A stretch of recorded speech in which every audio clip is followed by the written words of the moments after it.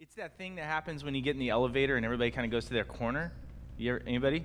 Yeah. Every day in my apartment complex, you get in the elevator and somebody's standing in the middle, and they immediately go to their corner, right?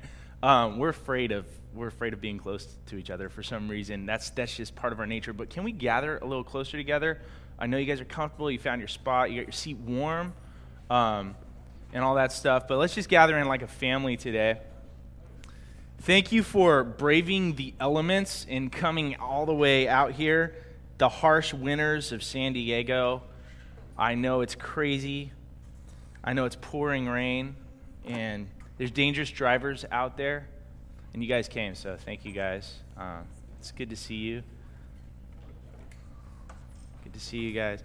I'm stoked. We're doing this series called Fresh Fire, and I really hope that God will ignite something in our hearts today and really speak to us as a church. So we're going to be kind of taking our cue from Acts chapter 2 today, but kind of the first piece that we're doing, just so you know, is walking through our mission statement as a church. That New City is a Spirit-led family of gospel communities who make disciples of Jesus for God's glory. That is who we are. That's our mission statement. That is our hope as a church. And last week, Kenny did an awesome job, super simple, to the point, and profound at the same time, just talking about what it means to be Spirit-led, asking the Holy Spirit what's next. And that was a great time together. And today, I have the privilege of talking about a family of gospel communities. You guys ready? All right, cool. It's good to see some new faces. Good to see. There's a lot of red seats in here today, a lot more than usual. So I know the winter is getting to a lot of people. You know, the cold weather, the sickness. So be praying for your church family. And those of you that are listening in on this podcast, we just want to send a prayer out to you guys, because we miss you guys here. So there's a lot of interesting communities in the world. I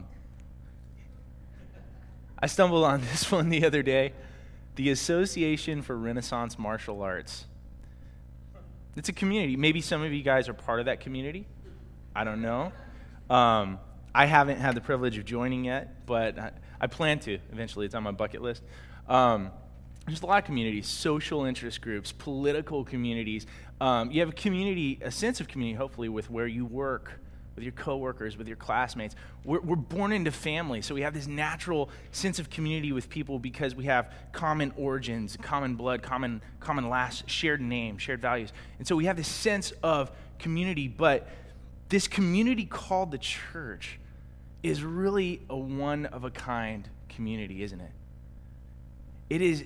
I think it's because we have this one-of-a-kind dad who's kind of brought us together as family. Think about the fact that God adopted you into his own family so that you could experience his love every day in very tangible ways with his family. And he not only that, he brought you into his family so you could display that love to a world that's like out there in the cold and the rain and the mud, and you're like, hey, come into my dad's house. It's warm in here. It's awesome in here. You know, come on in. You're invited into the family of God, because this is a love-starved world, and there's a lot of people that are hungry and searching for something real, something authentic, and that's exactly what the family of God is. But what happens when we miss out on it? Have you guys ever had that happen where you kind of, like, God's family becomes something else to you? It goes from being this really tight-knit family that's centered on dad, where we can't wait to get next to each other and just high-five each other. It's good to see you. And it becomes this just series of events, like a string of relationships that you have to be in. You have to walk in because you promised you'd be part of a DNA group, and you have to show up. And, has it ever become that way to you before? Yeah. Just another club, maybe one of the clubs that you have in your card. You know, Costco member, part of the lacrosse club. Also, I go to New City Church. It's one of my clubs. And if we're not careful, like when it becomes that way, what happens to our hearts? Have you guys ever started pretending? just start wearing the mask around people. And sometimes you may even start avoiding groups of people because you're like, I don't feel like wearing the mask today. I don't feel like being with family. It's going to be draining. Anybody? Yeah. So we may long for deep community, but oftentimes we experience something else. It's kind of like the family of God starts looking kind of like the Addams family, and all the neighbors are kind of ticked off, right? Or it's like the bride of Christ that's been resurrected and brought back to life and been redeemed starts looking kind of like the Frankenstein monster to some people, right? And we're like, oh, I wish there was more. I want more. And we're looking for deep, true, authentic community. I remember my cousin Jeff Garner, who preached a few weeks back, he said they were having this great revival up there in Stockton, California, where he was a youth pastor before he started pastoring in San Fran. And they had, there's gang members up in Stockton. I'm not sure if you guys are aware of that. It's a pretty high crime rate. And they had this revival, and like he was going out into the streets just talking to people, found this guy who was totally living the thug life, and like talked to him about Jesus, brought him in, and this guy got totally like gave his heart to Jesus, radical change in his life. For a few weeks he's coming to church and all that stuff, and then he just disappears. A few months go by, and Jeff runs into him out on the streets, and he's back in the life. Jeff said, "Hey man, what happened? We miss you." And he said, "You know, to be honest, man, I thought there was going to be more of a sense of family in the church, but I only seem to get that with my crew." Interesting. So the family of God can oftentimes, instead of like being the dream that we hope it can be, can often like turn into a nightmare, right? And we may hunger for the power of God at work in our lives and relationships, but instead, God's family like becomes something that we minimize, we compartmentalize, and even avoid it. And God wants more for you today. God wants more for us today as a church. He wants to redeem our divergent views of family. And the only way that this happens, the impossible can happen as we believe the gospel and God gives new life to his church through the power of his Spirit. So let's listen in and see what God says to us through Acts chapter 2. Very familiar scripture. Like this is the birth of the church. That's what theologians call this. Acts chapter 2, verse 1. "And when the day of Pentecost arrived, they were all together in one place. And suddenly there came from heaven a sound like a mighty rushing wind, and it filled the entire house where they were sitting. And divided tongues as of fire appeared on them and rested on each one of them, and they were all filled with the Holy Spirit and began to speak with other tongues as the Spirit gave them utterances." That is remarkable, right? What God is doing here in this chapter is crazy. Never been done like this before. And there's three things I want to point out real quick at the beginning that God changes. So the first thing is, you guys remember Adam and Eve way back in the garden? We're familiar, right? Adam and Eve, they're in love with each other. They're in love with God. They're united together, united with each other, united with all of creation, perfect harmony. And what happens? They decide they're not going to trust God anymore. They decide that they're going to do things their way, that they're going to be as gods. And they both eat the fruit and immediately realize, uh-oh, something's wrong. Something was whack. Something bad just happened. And what do? They hide. Guilt, shame. They isolate from one another. They hide from God. And eventually they're cast out from paradise in God's presence to make it on their own. It's a truth that sin isolates. Sin separates. Sin divides and comes between. Have you experienced that in your life? Yeah. But God, thank God, is not content with this story being left that way. Here's the deal. God loves his kids. God has a plan in this story. He wants to redeem his family. He wants to get rid of this sin issue and restore what was lost and bring us together with him and one another again. And so In fact, if you look at Scripture, that's what the story is all about. It's God reclaiming this. God starts walking in covenant relationship with Abraham.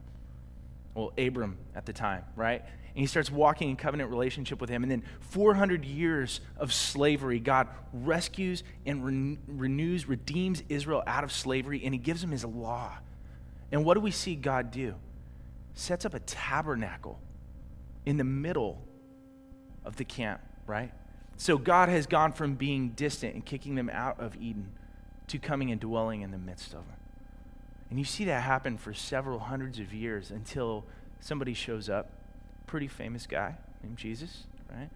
The living tabernacle. And he comes, and where there was always separation because of sin, he comes, and for the first time ever, he lays hands and heals the sinner. It makes contact with broken people, right? It's amazing what happens. And eventually, he dies on the cross and makes a way for what we see in this chapter. That now, for the first time ever, this eschatological spirit is poured out. And God himself comes and dwells in his people. We become the tabernacles. It's amazing, right? And you see, God is united with his family, and he's united them with one another. In fact, chapter 2 is just soaked with that. It starts out in verse 1. They're all in the upper room in one accord. They're all together. They've got unity. And as the Spirit of God pours out and it spills out on the streets, what do we see toward the end of the chapter, which we'll get to? They have all things in common. They go together to the temple and together to one another's house breaking bread. There's this amazing unification happening in the church instead of the separation that we see from sin, right? Sin isolates, but the Spirit of God unifies. The second thing I see in this is the Tower of Babel. You guys remember that story? All right, God destroys the world with a flood. You know, Darren Ofsky did a great job. It's very biblically accurate if you watch that movie. Just kidding. Right? And all of a sudden, like a couple generations later, God tells Noah's descendants, I want you to be fruitful. I want you to multiply and replenish the earth. Go out into the whole earth. But they say, no. We're going to stay here. We're going to build building a tower of Babel. We're going to build it up to the sky so that God can never destroy us again. So they have this false sense of community, but it's really built against God. It's false. God's not at the center of it. They are. And they're united against God. They're trusting in themselves. They're trusting that they have faith, but it's toward their own works to save them instead of toward God. And what did God do? God comes down and says, you guys are doing just what your great-great-grandparents did. You're not trusting me. You're doing it your own way. And he confounds the languages, and they're sent out across the world. Right? Sin brings confusion. But here in Acts 2, we see God does something different. God unites his people.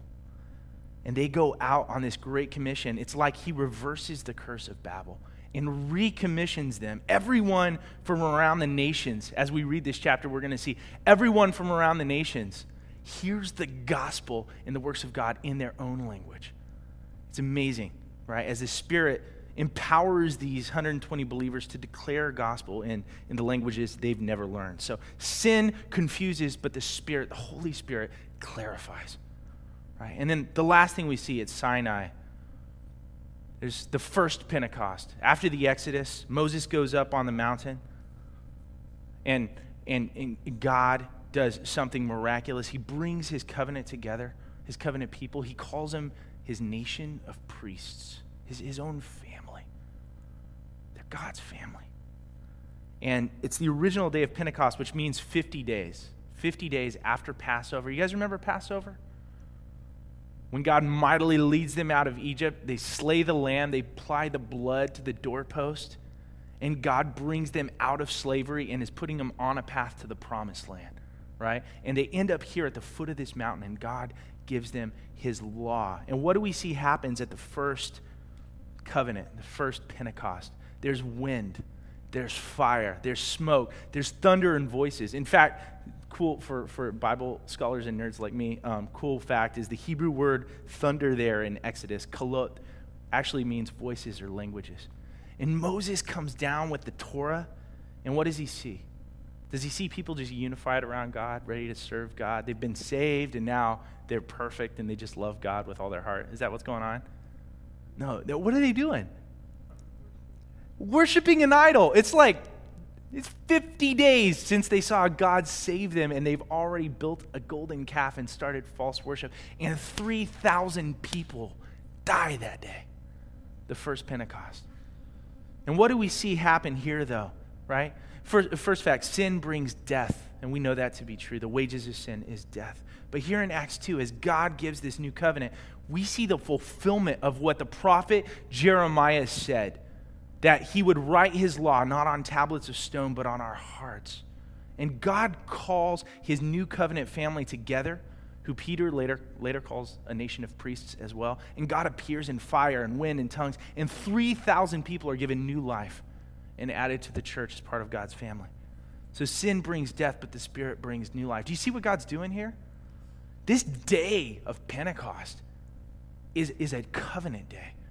It's a day where God ushers out the old covenant and ushers in the new, where God calls his family to them together, fills them with his Spirit, writes his covenant on their hearts, and sends them out on mission, okay? That's the church. That is who you are. That is who we are. We are God's very own family. A nation of priests, like hand-selected by him for filling with his Spirit, for filling with his power for his purposes. That is who we are. And maybe you're saying, what does all that mean for me? That's great. That's a bunch of heady stuff. Like, why does that even matter for me? Well, I'll tell you. You belong, firstly. You belong. God has appraised you. He has set a price on you and said that it's worth sending my own son to spill his blood so that I can have you for me, right? God has set a price on you beyond what you can imagine. God has gifted you beyond what you can believe. God has given you purpose beyond maybe what your life was aimed at before, beyond what your hopes and dreams and goals were. Your story has been swept up into a greater story, the rescue and renewal of all things, right? So what does that look like? How do we live as God's family? How do we lay hold of this divine destiny? Everybody say 3D. 3D. I want you guys to see this in 3D, all right? 3 directions. That's kind of what we're going to go with today. Up, in, and out. Okay, this is how we live out this identity as the church, right? And here's what I mean by that, and we're going to see this in Acts 2. We gather, we go, and we grow. That is what the church looks like. We gather, we go, and we grow. So firstly, we gather. Let me ask you guys, in Acts chapter 2 when it starts, where are they? Upper room, yeah. And who's there? They are. God's family. It's 120 of them from different households. They've all come together to wait on God. This gathering is all about God, and they're waiting on the promise. And here's the deal. If we aren't careful, guys, we take the gathering for granted. But God has called us to come together. Like, doesn't it stand to reason that if sin separates, and if the Spirit brings together, that those of us who believe the gospel and are filled with the Spirit would want to gather together around God? Doesn't that stand to reason? That we would want to gather together with people as frequently and often as possible and remember what God has done for us and worship him and exalt him? Look at Jesus' ministry, right? Do you see crowds? All the time. Why? Because people want to gather around what God is doing, want to worship him. What happens in Acts chapter 2? After this first they're gathered together, then it spills out in the streets, and we're going to see that people are drawn in and overwhelmed by what God is doing in the midst of his people. And the problem, though, is the church doesn't naturally do this. Not always. In fact, we see early on in the church, as the writer of Hebrews addresses, there's a problem that people who have been saved and redeemed are not gathering together. Hebrews chapter 10, verse 19. He says this, "Therefore, brothers, since we have confidence to enter the holy places by the blood of Jesus." So, sin separated us from God. We can't even be in God's presence Yet, now we have confidence to enter the presence of God. Right? You remember like sin demands a life. Sin demands death. And so there was this whole sacrifice system set up, a life for a life, so that we could just exist with God in the middle of us. You guys remember that?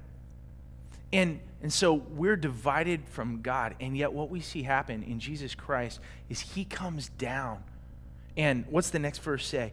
By the new and living way that he opened up for us through the curtain, that is, through his flesh. As Jesus is on the cross and his flesh is being torn, what happens to the curtain that always divided people from the presence of God?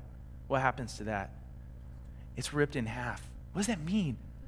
It means we have access, direct access to God. You don't have to go through a priest. You don't have to go through some big religious system to get access to God. You have it right here, right now, because you have his Spirit dwelling in you. There's no more separation there.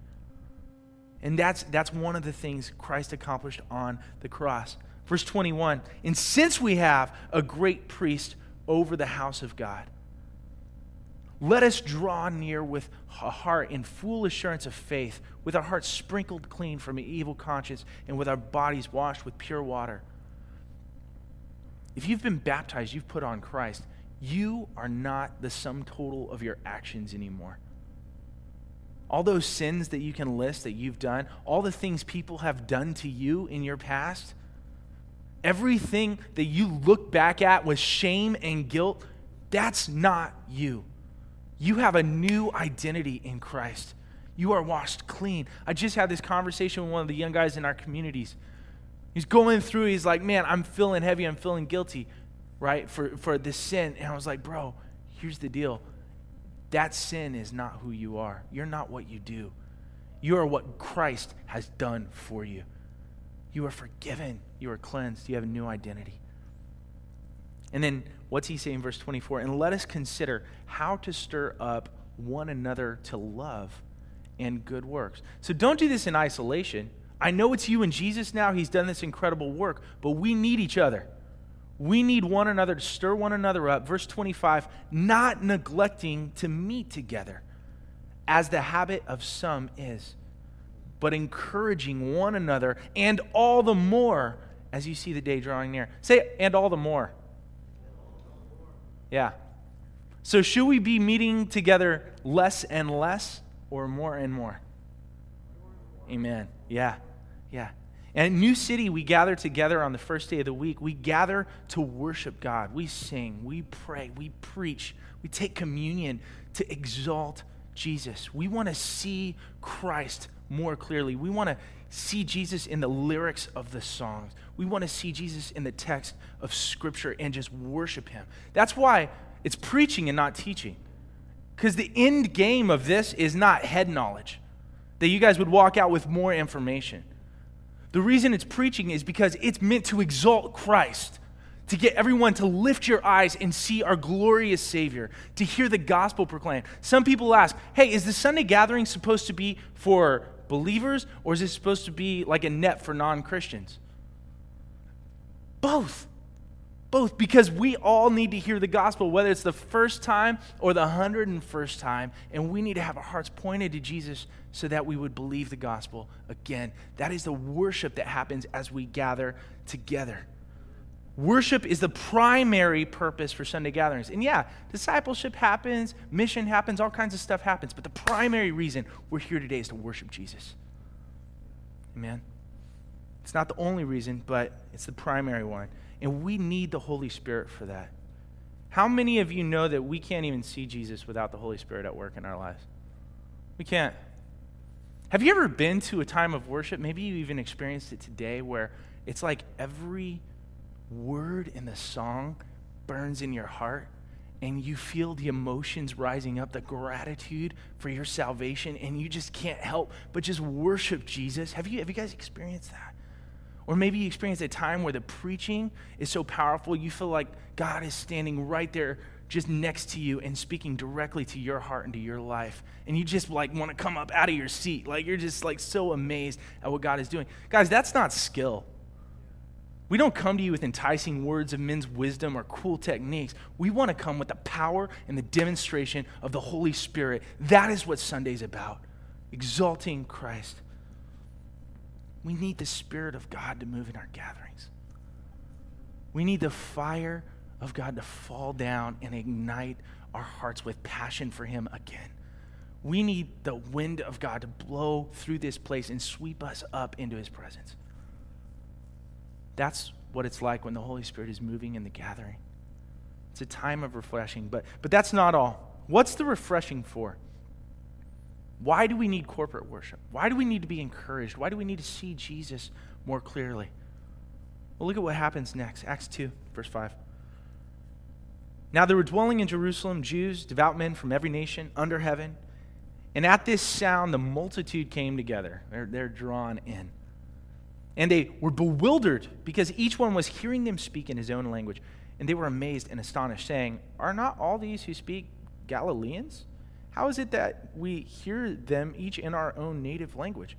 Parthians and Medes and Elamites and residents of Mesopotamia, Judea, Cappadocia, Pontus and Asia, Phrygia and Pamphylia, Egypt and the parts of Libya belonging to Cyrene, and visitors from Rome, both Jews and proselytes, Cretans and Arabians, we hear them telling in our own tongues the mighty works of God." And they were amazed and perplexed, saying to one another, "What does this mean?" And others mocking said, "They are filled with new wine." So what we see next, they go. Why are they gathered? They're gathered to be empowered. Empowered for what? For the mission of God. And what happens? They immediately go out into the streets. They put the power of God on display with their friends and neighbors and strangers, and they begin to declare the gospel, the mighty works in everyone's language. It's the fresh fire that we're talking about in this series. It's like they've had all this truth. They've had all this knowledge. They've been hanging out with Jesus for a long time. In fact, like when the fire came down, I forget who said it this way. I think it was Francis Chan. He said, when the fire came down, it fell and it didn't miss. It didn't fall in some place that wasn't ready for it. Right? So they've been filled with the Word of God. They've heard the gospel proclaimed. They've seen Jesus die and resurrect and ascend. They've seen the gospel. They've believed the gospel. And it's like their hearts are like fertile soil, and the seed has been planted, and they're just waiting for the rain to fall. They're ready. It's something is going to happen. And what happens, right? In Acts, in fact, I love this, in Acts 1:6, they even say they think they're ready. In the chapter before this, they're like, "Hey, so Jesus, is it time yet? Are we ready? Are we ready to, are we going to restore the kingdom now? Ready for us to do that? Like, because we're ready." So, and what does Jesus say to them? Wait. Just go back to Jerusalem and wait. Until what? Until you are endued from power from on high. Wait for the promise of my Spirit. See, because we can have all the head knowledge in the world. We can get the gospel. We can try to do this community thing on our own. I'm guilty of that. I've tried that a lot. What's the cool new strategy to really make people love each other? I'm going to read a book on loving each other, and then I'm going to preach a sermon out of the book, and maybe that'll be the silver bullet, right? Maybe if we could make community sexy, right? We could just get everybody together, and everybody's like, hey, man, there's a lot of cool people at this church. I want to be there. That's what we need. We need more cool people. That's the silver bullet, right? We try to figure out all this stuff. What's the next thing that's going to create community? And it's all for nothing if the Spirit's not in it. If the Holy Spirit is not giving life to it. And that's exactly what we see happen here. He pours down fresh fire, and when that fire sets fire, when the Holy Spirit sets fire to the truth that has been stored in their hearts, they can't contain it. They go spilling out onto the streets, right? It can't just be kept in a building. It can't be kept in a box or a house or a community. It spills out. And people begin to see the gospel in community, God's power at work in his people. And how do they respond? How do people respond to this? They start asking questions, and they start trying to make up their own answers, right? What's going on here? I don't know. It's kind of crazy. Like, I think maybe they're drunk, right? It says, some people are amazed, some are confused, and others mock. The demonstration of the Holy Spirit comes down, and it paves the way for the declaration of the gospel, right? And Peter stands up, and he begins to, like, verses 14 through 40 is this beautiful sermon where he says, let me explain to you what's going on. They're not drunk. This is the promise that God, I mean, it's only the third hour of the day. Nobody's drunk yet, right? This is the power of God on display, unless you're in San Diego. Beer capital of the world, right? He declares the gospel. 3,000 people get saved. Boom! First mega church. It's awesome. Here's the deal. The power of God on display in God's people will always raise questions because his family is a unique community. Always. And we'll run into all sorts of people. We'll run into people that are amazed and are ready. Green light, I'm ready. We'll run into people that are confused and need to know a little more. We'll run into people who are like, no, not for me. They're mocking, they're making fun of, they've got their reasons. We're not called to worry about, though. We're worried about all that, and especially the haters. We're not called to worry about the skeptics, but our job is to believe the gospel and be filled with the Spirit, to put the power of God on display in community. And as Peter says in 1 Peter 3:15, to be ready to declare the gospel by giving them an answer. So in New City, we do this through gospel communities. Gospel communities are the missional engine of our church. We love the worship services, but the point of the gathering isn't the gathering itself. It's the going. The point of the gathering in the upper room in Acts 2 is what? It's waiting for the Spirit. Why? For power's sake? So we can just be like X-Men and just be powerful? No, it's for God's mission. So say this with me. The gathering is for the going. Yeah, and we need both. It's as natural as breathing, gathering, growing. Like it's like inhale and exhale. It's how natural it is. In and out. We gather, we go. The gathering is not the church, but the gathering is absolutely necessary in order for us to be the church. What is the church? It's the family of God on mission. That's what it is, the called out ones, the ecclesia. And what does it look like? Here at New City, we take a lot of our cues actually from this last part of Acts 2. And disclaimer, like as we read Acts 2, 42 through 47, I don't read this as if it's prescriptive, right? This isn't prescriptive. This isn't God saying every church, every place needs to look exactly like this. It's not what we're saying.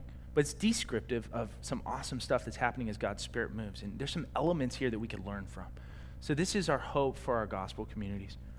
Right? And Acts 2, and they devoted themselves to the apostles' teaching and the fellowship, to the breaking of bread and prayers. Keyword, devoted themselves. How's my heart doing in that? Am I devoted to this, to the gospel and community? And awe came upon every soul, and many wonders and signs were being done through the apostles. And all who believed were together. See that? Not separate, together. And had all things in common. And they were selling their possessions and belongings and distributing the proceeds to all as any had need. And day by day, attending the temple together and breaking bread in their homes, they received their food with glad and generous hearts, praising God and having favor with all the people. And the Lord added to their number day by day those who were being saved. The church is the family of gospel communities on mission. That is who we are at New City Church. And we see this like naturally playing out, not in a way where we try to add a bunch of new stuff to our lives, but where we actually just take the rhythms we already have in our life and we allow the gospel to inform them. We are a community who puts the gospel on display in everyday rhythms of life. We gather around the gospel together as frequently as possible. We rehearse the story of God. We listen to one another's stories in light of the story of God. We eat together as a constant reminder of how God has provided for us and supplied our every need, and we worship him. We take communion on Sundays and break bread together in our homes. We celebrate, right, the good news often. We even take cool, and sometimes uncool cultural celebrations, and we try to redeem them as opportunities to show the world that we love to party because of what God has done and celebrate our glorious Savior. Right? We bless one another. When the needs in community come up, we have generous hearts that want to give, that we're willing to sell our stuff to take care of one another because we're family.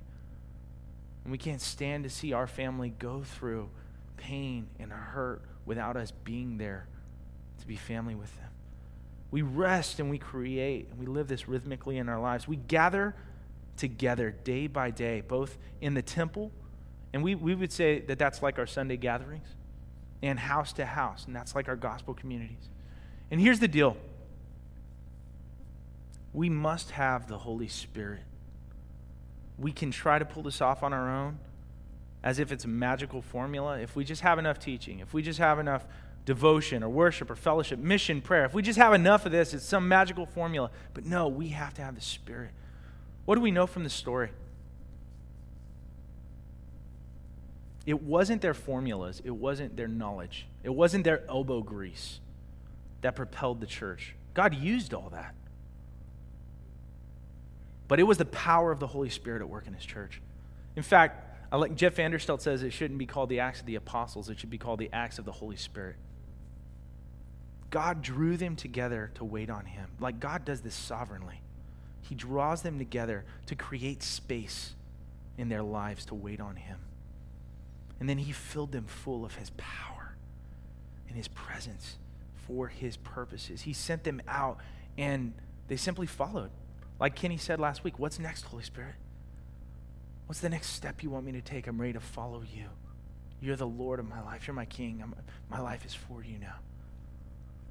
It was the sovereign move of God, and it's the same for us. The whole reason we're starting out the year with this series, the elders got together, we prayed, the leaders of the church, we got together and we said, Holy Spirit, what's next? And we felt like God was just convicting us and moving on our hearts in the same way this year, drawing us to open our lives together and create space for his Spirit to empower us for his mission. We've got some cool techniques. We've got some cool words and handles and teachings. But at the end of the day, it's all null and void if the Spirit of God isn't moving on his church. Amen? Yeah. So my prayer for this is that we would see the gathering as more important than ever, that we would come together and worship God and exalt him, that we'd invite our friends in, believers, unbelievers, to fill this place up and exalt Jesus and have our hearts just stoked toward faith, have the fire of the Holy Spirit just catch in our hearts and lives. And that after we gather, that we would go, that we'd get out there and put the gospel on display in community as the Spirit empowers. And the last point, I don't have time to go into it. I'll leave this for Tom next week as he talks about making disciples. But we do this as disciples. We don't just gather and we don't just go, but we also have to grow. God wants to grow us, and we do that through DNA groups, right? Helping one another discover how the gospel applies to our lives, nurturing the truth of the gospel in one another's hearts, and calling each other to act out on that truth. We do that in DNAs, and I'm going to leave that for Tom. In the meantime, if you're not in a DNA, I want to encourage you to ask your gospel community leader about that. Start a DNA. Start getting together with brothers, or if you're a lady, with the sisters, and like really allow the gospel to inform and transform your life. And you say, well, I don't have a gospel community leader to ask about a DNA group. Well, cool. So I want to invite you to join in with a gospel community. You can fill out one of these cool Connect cards, and we'll get in touch with you if it's your first time here about what it means to live life on mission. We want everyone to experience that. We want everyone to experience gospel community on mission. Or maybe you even attend Sunday gatherings, and I hope you'll feel a renewed call to the family of gospel communities here on Sunday to worship. But guys, all of this life as a family that we call the church is empty and void without the power of the Spirit. It leads to burnout. It leads to frustration. It leads to exhaustion. It leads to us compartmentalizing and avoiding. If we aren't careful, we end up looking like Adam and Eve and choosing our own way. We end up looking like the people of Babylon and just building something to ourselves or even justifying ourselves by our own works. Or we end up looking like the people at Sinai, worshiping something other than God, even in the middle of his presence and in the middle of his people. But there's good news today. There's good news. Jesus took care of that all on the cross. Jesus lived a perfect life in his flesh for you. His righteousness, every day, every perfect decision he ever made, every sinful decision that he didn't choose, right? That was lived in his flesh for you. And on the cross, as his body was torn and that curtain in the temple was torn, you get access to the very presence of God. In spite of your sin and your failures this week, you have access to come and feel the Holy Spirit's love for you, to let him fill your life. And his blood was poured out and shed so you could have forgiveness for every sin. And we remember that through communion. As we come up here, as we do at the end of every service, and we take communion together, we get the opportunity to remind each other of the gospel, the good news of Jesus Christ. But I don't want it to just stop there today, guys. My prayer for us today is that like never before, we would pray that the Holy Spirit would ignite us with power and passion for his mission. That we would be baptized with the Holy Spirit. Are you guys hungry for that? Ooh, that was good. I'm going to ask it one more time. Are you guys hungry for that? All right, cool. Well, let's do that. And I'm repenting today, trying to do this on our own. Oftentimes I think that just if we get the information out there, it'll change our lives. But the Holy Spirit doesn't apply the truth of God's word to our heart. It's just information. But as the Holy Spirit moves, it becomes transformation. And I want to encourage you to come up and repent, allow the Holy Spirit to convict your hearts and draw near to Jesus. Let's pray. Father, we need you. This is your church. We're your family, but we aren't family without you at the middle of it. We can't do it on our own. We need your Spirit to empower us, God. We've tried to do community on our own and we failed. We've tried to love other people on our own and we've fallen short. Thank you for your gospel that forgives us of every sin and cleanses us and gives us the righteousness of God. Help that not to become ever just a cheap grace thing for us that says, hey, we're forgiven for everything, we don't need to do anything. But help that to be motivating to our hearts to love you and serve you and obey you. And God, I pray that your Holy Spirit would just come in New City and baptize us afresh. That this Sunday and next Sunday and in our missional community gatherings and in our DNA groups and even in our own devotion times as we read CBR, as we pray, whatever we're doing during the week, God, that we would feel your presence. Holy Spirit, that you would come and fill us to the brim, that you would spill out of our lives onto the lives of those around us, God, that we would catch on fire for you. We need you, Jesus. Have your way in Jesus' name. Amen. You guys can come on up as we turn on some music in the back and take communion. Join with your gospel communities or with your DNA groups or husbands and wives and just take some time to ask Holy Spirit, what's next? What are you doing in my life? How can I respond to your word? Jesus.